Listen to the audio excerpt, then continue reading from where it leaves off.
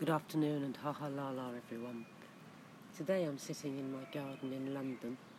We're in week 3 of the lockdown. Some have been in for 4 or 5 weeks. It's incredibly quiet across most of London.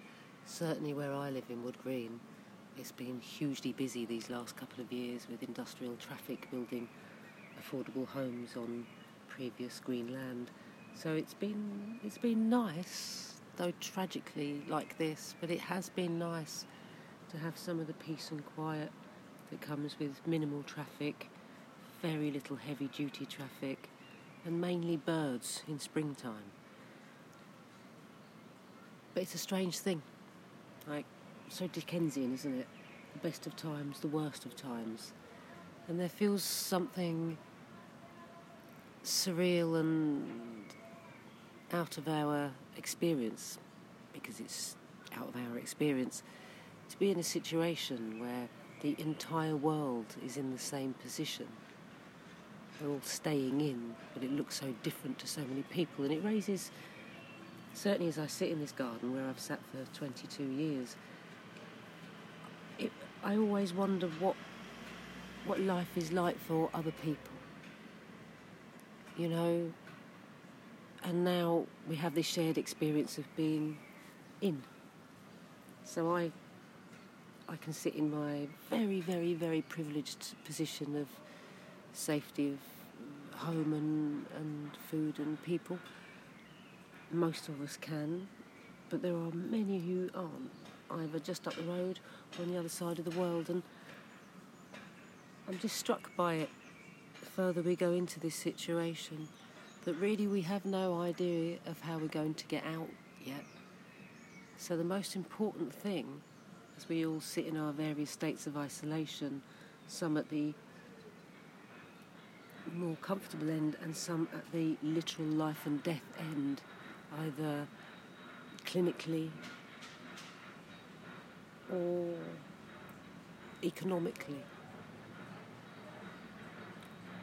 Having just come back from India a few weeks beforehand, watching the people of India having to walk hundreds of miles to get home under an emergency lockdown, I could imagine some of the people that I had met having to do that. And then I contrast it with my life here in London, where it feels difficult seeing people lining up outside of supermarkets, standing 2 feet apart, 2 metres apart, wearing masks, queuing for food. It's just all so upside down and inside out. And the thing that I'm struck with most today is that it's the lack of trust,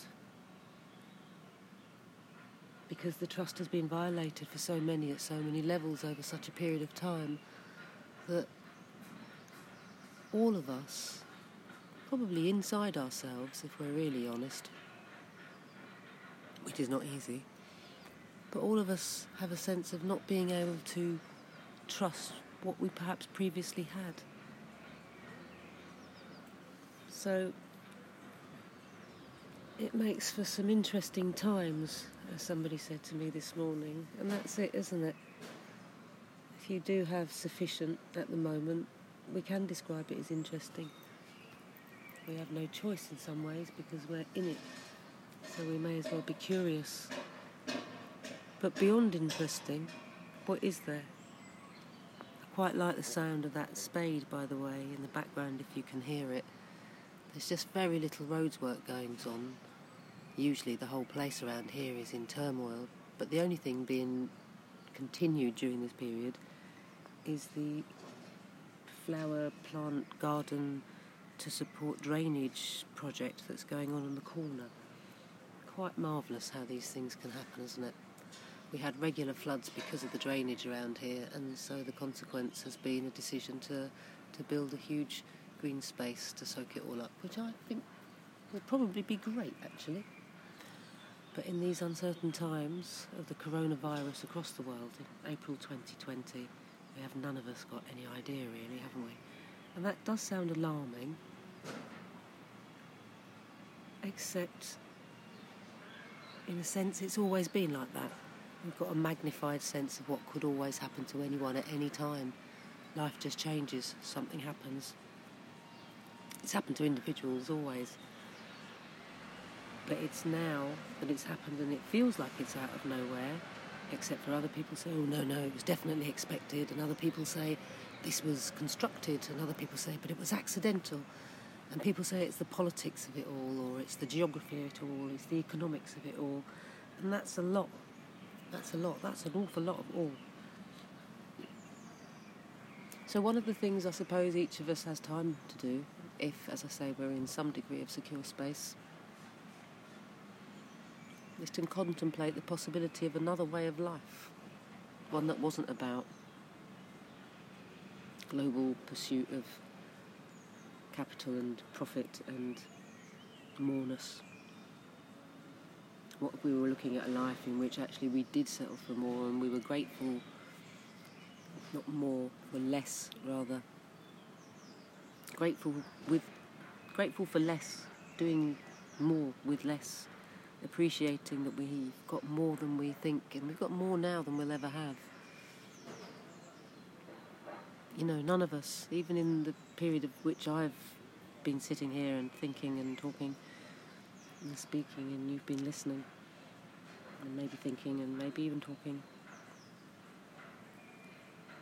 those times, those moments, those minutes, they won't come back. They might be recorded, but the literal, real feeling that I'm having as I sit here with real life sounds around me and the grass and the sun coming through the trees and the blossom, and wherever you might be, those moments are gone. So is that one just now. Years ago, when my life completely, just overnight, changed and I lost my health, the thing that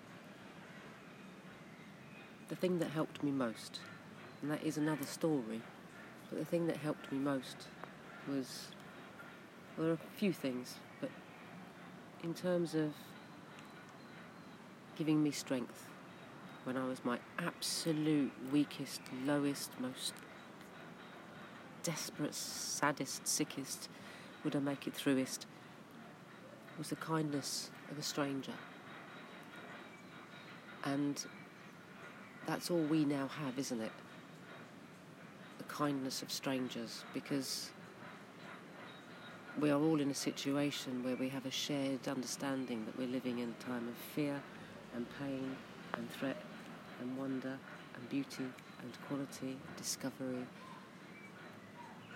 and fear and pain and growth and beauty and awfulness and more beauty and more kindness and all of those things that make us human. What I've always found is that in finding strength, I needed to know what was really a priority, what really matters. You know, I was somebody who, it mattered to me, my genes mattered to me. My genes mattered to me a lot at one point in my life. You know, the cut of my jeans, the label of my boots, all sorts of things. You know, the quality, I think we're of a certain generation, some of us, who we were at that beginning bit where labels mattered. Things mattered rather than people. Things began to matter more than people, probably in the 80s. And now we're here. 40 years later. How much do things matter, really? Not that much. You've got to have some stuff. But what matters more is that we are healthy, that we eat well, that we eat securely, we drink fresh water, that we have a degree of ease in our bodies, not constant strain. Now, our happiness. How many people in the world pursue happiness? We spend so much of our time looking for it. Now the whole world has got to stay in. Is there happiness there? I hope so. Love and laughter, we all have it. All of us.